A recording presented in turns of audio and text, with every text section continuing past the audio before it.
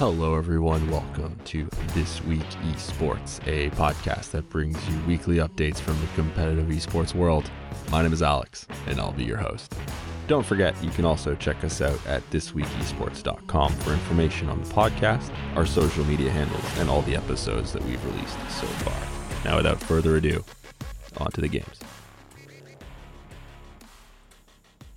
Hey guys, thanks for joining us here. This episode number 16 covers the week of July 27th to August 2nd. Can't believe we're already in August, but my 2020 has flown. And yeah, we had a pretty busy week here. StarCraft completed their round of 8 in the GSL. Overwatch had its last week before the Countdown Cup. League of Legends nearing the end of the split, and we had some massive movements in the table. And last on the list, but first on the show today, Dota is back with the Dota Pit tourney. So let's jump right in and see what happened. Granted, with Dota Pit, this isn't the largest tournament. It's invite only, but it's always a great warm-up for the upcoming major with the largest EU teams taking place. Generally, we had Alliance, we had Nigma, OG, VIP sent their Prodigy team. Unfortunately, Secret was missing, but they deserve probably a bit of a break after the run they have been on. So what happened in this double elimination tournament? Well, in the first round, we saw Alliance, OG, Nigma, very comfortable, confident, move forward with 2-0 wins over their respective opponents. The big surprise, though, is Na'Vi taking down a VP Prodigy team in 2 games and relegating them to the lower bracket. So that was certainly, I think, a shock for a lot of people, but Na'Vi have been, rebuilding and up and coming. So in the upper bracket semifinal, in a TI3 rematch, Na'Vi and Alliance opened it up. And Na'Vi, they played well, but there's just nothing they could do for an S4-led Alliance team. So they were relegated to the lower bracket in 2 games, along with OG, who struggled to find wins or really any sort of space against Nigma in the other lower bracket game. Side note here, Seb is back on OG. So Sumail left the team, seemingly good terms, and Seb is back out of retirement. I think for the team, this will lead to some better results, and not because Sumail is bad or an inferior player. I mean, arguably one of the best 2 or 3 players in the world and mechanically probably better than Seb, but because OG's entire MO was the ability to be very flexible, always adapt and put pressure on with whichever hero is kind of spiking. And Sumail being one of those best solo players means that you change your style to them, and it just wasn't a style that OG was comfortable with, and one that No-Tail necessarily thrives in as the captain. Again, nothing against him. The guy's won 2 TIs. So, this move is big. I'm really excited what will happen from here. And we did get some of that excitement actually in the lower bracket from OG. They went on an absolute tear, an absolute run. They brought out every strat from the carry Wisp to PA to carry Sven, always falling back on active supports to make it happen en route to the lower bracket final. I think they lost 1 game to VP Prodigy, but apart from that, it was just 2-0s along the way. So who did they face? Well, Alliance and Nigma traded their first 2 upper bracket games, leading to a pretty big final match, avoiding what would be a meeting against OG. So Liquid brought out their own version of a Wisp build to give their 3-4 player in GH absolutely dominant on it in that 5th game. It's a dangerous hero to give Liquid to, since they can always use it purely as a carry or more as a support. So when you let that through in the draft and they select it, you get pigeonholed in your draft and trapped trying to counter this Wisp, not knowing which direction they're going to go. And, Liquid will, again, trap you with their counter picks. And Liquid took it very convincingly in the 3rd game. GH had something like 30 assists, so was, part of almost every kill. So great game by Nigma. And, Alliance played well in the series. They go to the lower bracket to face OG. And that was a very exciting series. Again, they both flexed their muscles, so we did get to an H match once again. But this was a weird game. OG went with Jug and Magnus, but never really had a counter to the S4 DK and the carry Faceless Void. And they simply crumbled coming out of the mid game into, the later game. S4 on DK, he's so good on that hero. Gets a quick blink, and then he just runs around stunning everyone. And when you add that to a Faceless Void that was getting room, getting farm, they just were never able to get the team fight. So Alliance are in the grand finals for a rematch with Nigma. So in the first two games, Alliance gave up a 2-0 lead rather quickly to a very superior Nigma team, at least in those games. Alliance then switched their strategy a bit. They went for more active carries and heroes. They went for TA, they went for Ember Spirit, and they started dealing with everything Nigma could throw at them. So they clawed back the series, got to a nice 2-2, and into a grand final game 5, which, as a fan, always what you want to see. As a player, probably the most nerve-wracking thing that can happen. And then this draft, Nigma went in a different direction to start to get the eventual hero combinations they were looking for, and Alliance seemed to take a step back from their winning strategy. They weren't too sure what Nigma was doing, and a few of their kind of higher tempo heroes got banned out, so their team looked kind of strange. They did bring out those tempo heroes. They brought out the Quap, they brought out the Brewmaster, but then they brought out Faceless Void, and they just couldn't get him involved in a positive manner at the right points. And a lot of this is because Nigma is so good at positioning and at tempoing the game and their style. So Alliance started turtling a bit too much, maybe taking chances when they shouldn't have. And then in the end, all of a sudden, a Miracle Farm Terrorblade comes out of nowhere, and it's all but over at that point. If you spend everything you have to kill their one hero, they still have 4 others. So Nigma does take this series and that 5th game rather convincingly, although the series was an absolutely bruising series, but ton of fun to watch. So congrats to Nigma. They did show us again why they were in 2 of the last 3 TI finals, and why Secret probably fears them the most at the moment, at least out of Europe, and at least until OG can figure out all the little kinks in having Seb back. And with that, so Dota returns. We have the Omega League, which begins later in August, sort of a replacement for TI, which obviously has been postponed. So we'll go in more details about that. It'll be about a 3-week tournament in the making. We'll give you all that content when it returns, but it's so great to have Dota 2 content back. And so sticking with the MOBA theme, let's look at League of Legends. Great week here, especially North America. So we're going to start there. And for those of you who weren't listening last week or haven't been able to catch up, we ended last week with Cloud9 and Liquid top of the table after a very big Team Liquid win over C9 last week to end it out. So what happened from there? Well, Liquid continued to have strong momentum, big week, 2-0, very comfortable wins over Dignitas and Counter Logic. Counter Logic, though, who have seen an absolute dip in form to close out the year, not a good time for them. They really need to kind of turn that around, especially considering they used to be in 3rd and were kind of taking games off everyone. So hopefully they can figure that out with this last week ahead to make the playoffs in a position that they deem reasonable. Team Solo Mid, though, trying to keep up, won a very big game against EG on the Friday night. And then they turned their sights right for Sunday afternoon for their game against C9. We'll get to that in a second. But the biggest mover, though, has been the Golden Guardians. They're still pumping. They're 5-1 in their last 6. And they were the ones lucky enough to run into a whimpering C9 team that still didn't seem to have licked their wounds from the week before. So they dropped their 2nd game in a row here, C9 did, for the first time all season.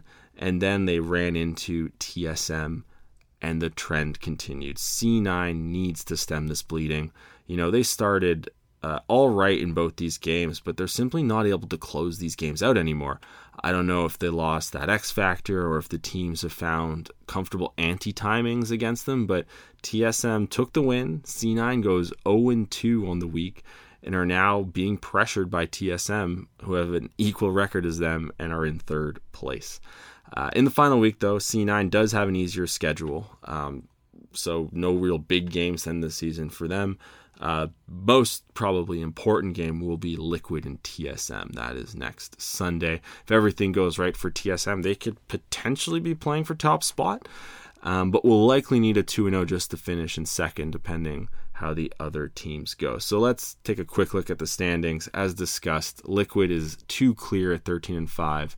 Cloud9 and Team Solo Mid are 11 and 7, tied in second.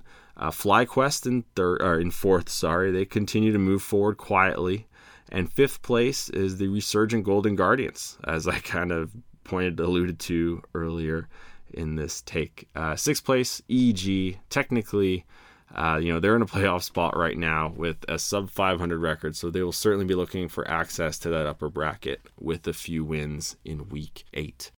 And for those of you who don't know the playoffs, they're all different in each region, but North America, all 8 teams make it.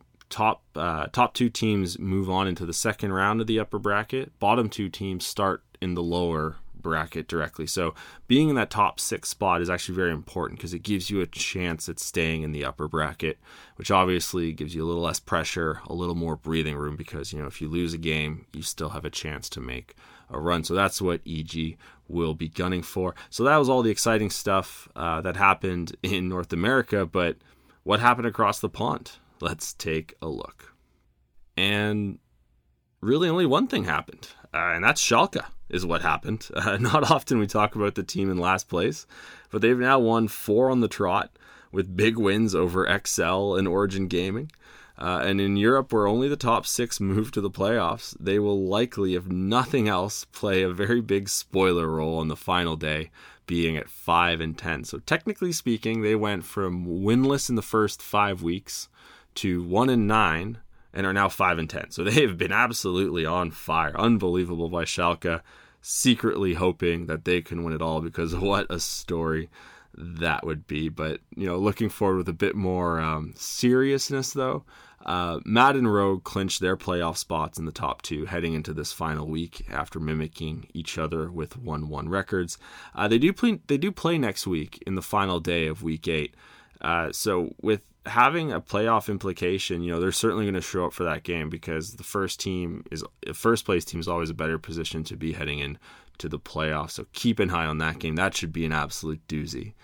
Elsewhere, Fnatic stumbled a little. They went 0-2, and the same can be said for Origin Gaming, who fell 4 whole spots from all the way out of the playoffs into 9th place from 5th. So G2, though, did the opposite. They went up 3 spots into 4th after going 2-0. And so in Europe, it's the top 6 that make the playoffs and only the top 6. So where are the standings?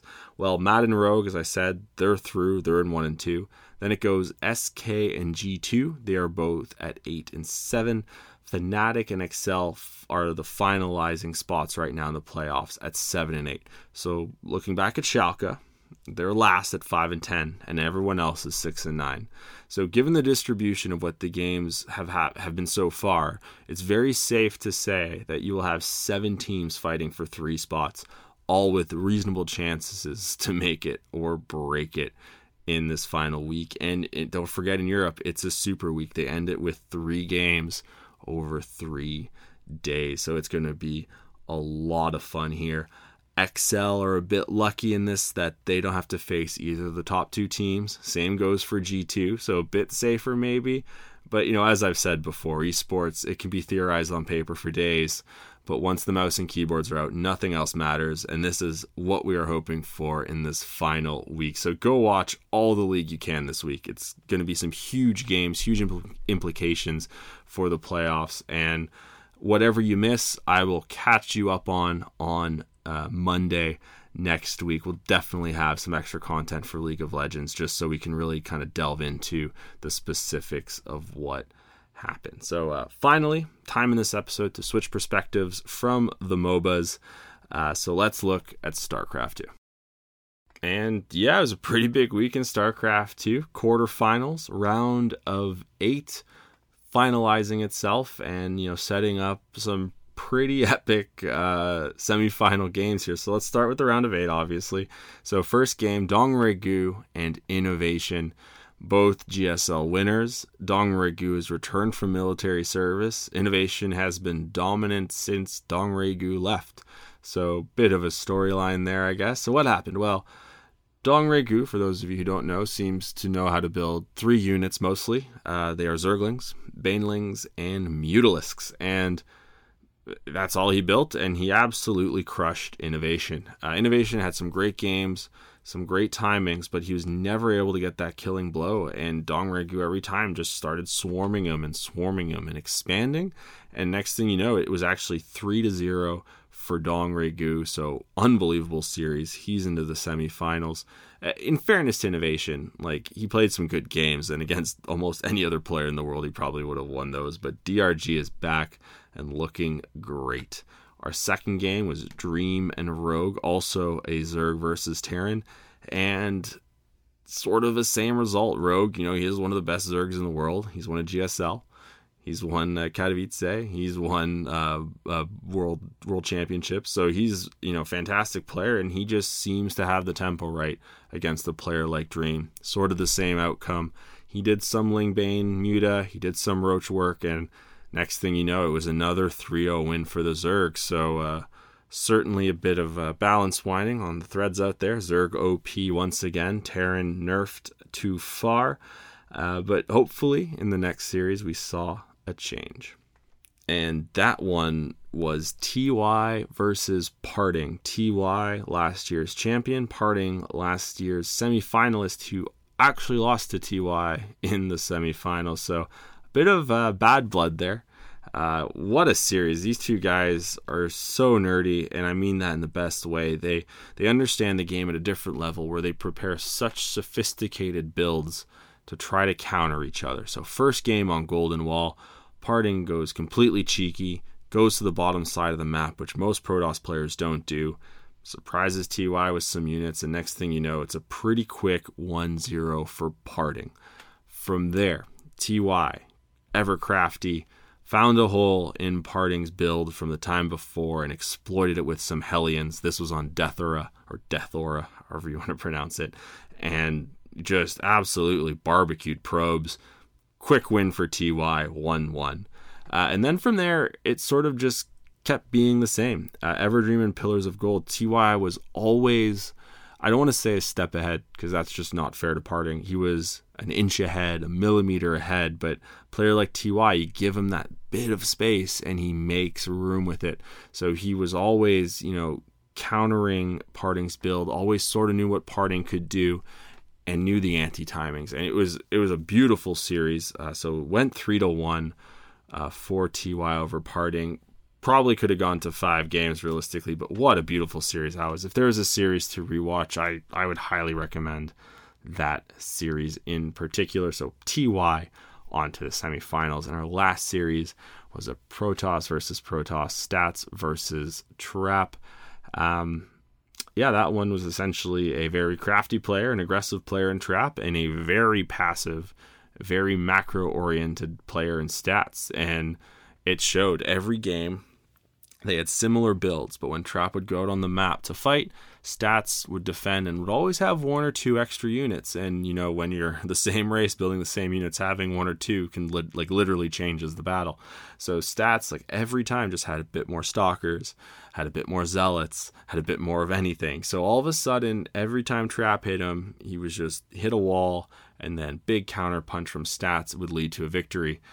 So they played only 3 matches, and it went 3-0 to Stats, and it was on Eternal Empire, it was on Deathora, and it was on Everdream, and wow, what a show. To 3-0 a player like Trap is mind-boggling to me, but Stats did it. Stats seems to be back in form, so here are the semifinals. It's going to be fantastic. We have DRG and Rogue in the top, so no Zerg versus Zerg final, just a Zerg versus Zerg semifinal, and then we have TWE, the reigning champion, versus Stats.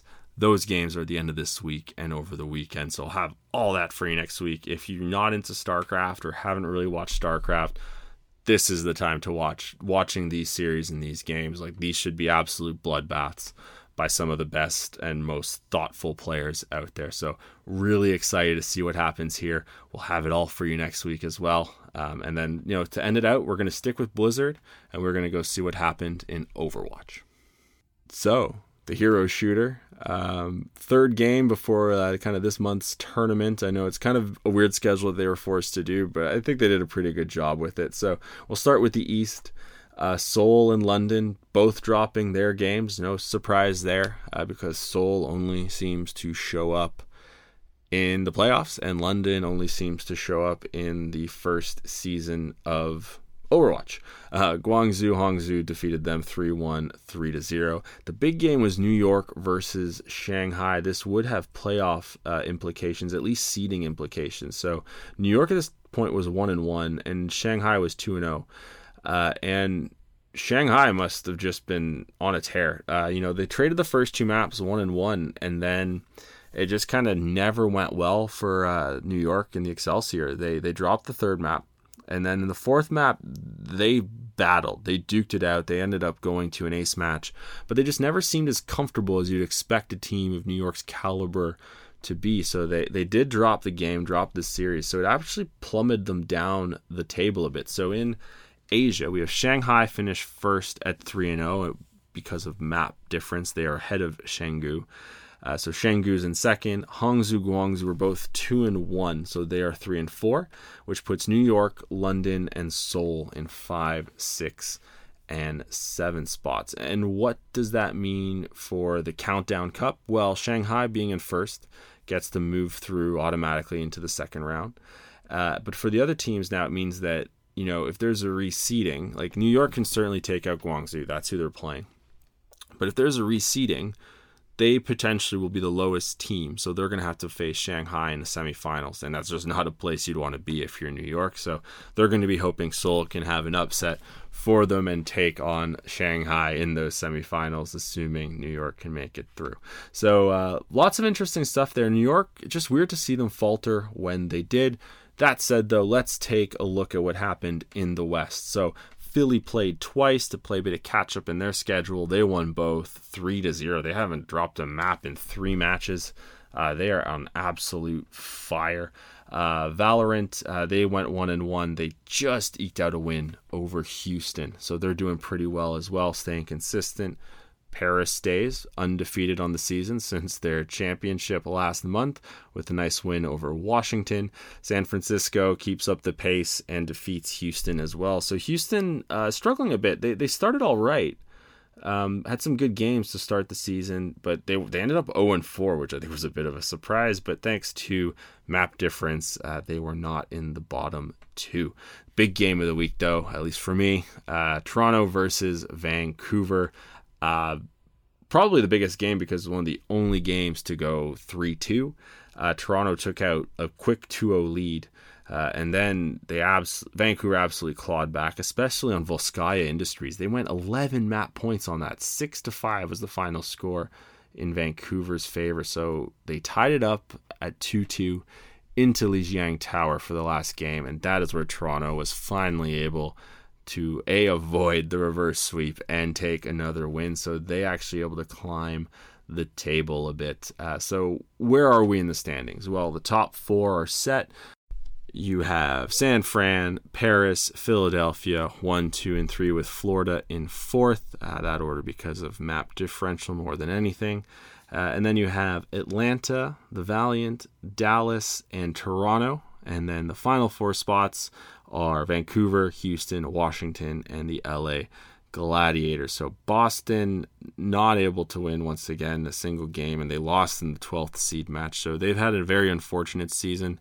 Hopefully they can turn around for the last few games here in August as we go into this mini tournament, elimination tournament over the weekend. So in the East, the big story is going to always be, can Seoul come from 0 wins in the season and win it all when it matters and win another cup? And then North America, it's going to be really, can Paris retain the title? And is San Francisco going to let them? Well, we'll find out next week, won't we? So those games are this weekend. So obviously go out and watch as much Overwatch as you can this week. What you don't watch, come listen to me and I'll give you all the juicy details. Next week's episode is probably going to be pretty long, it seems, with all these big finals coming up. But before I let you go, don't forget to follow us on Twitter. Our handle is @esports this week. The website, thisweekesports.com, has all the other information you might need, has our Discord channel, has our Patreon, even has my email. So feel free to drop me a message and I'll do my best to respond to you as quickly as possible. Stay safe out there, and as always, happy gaming.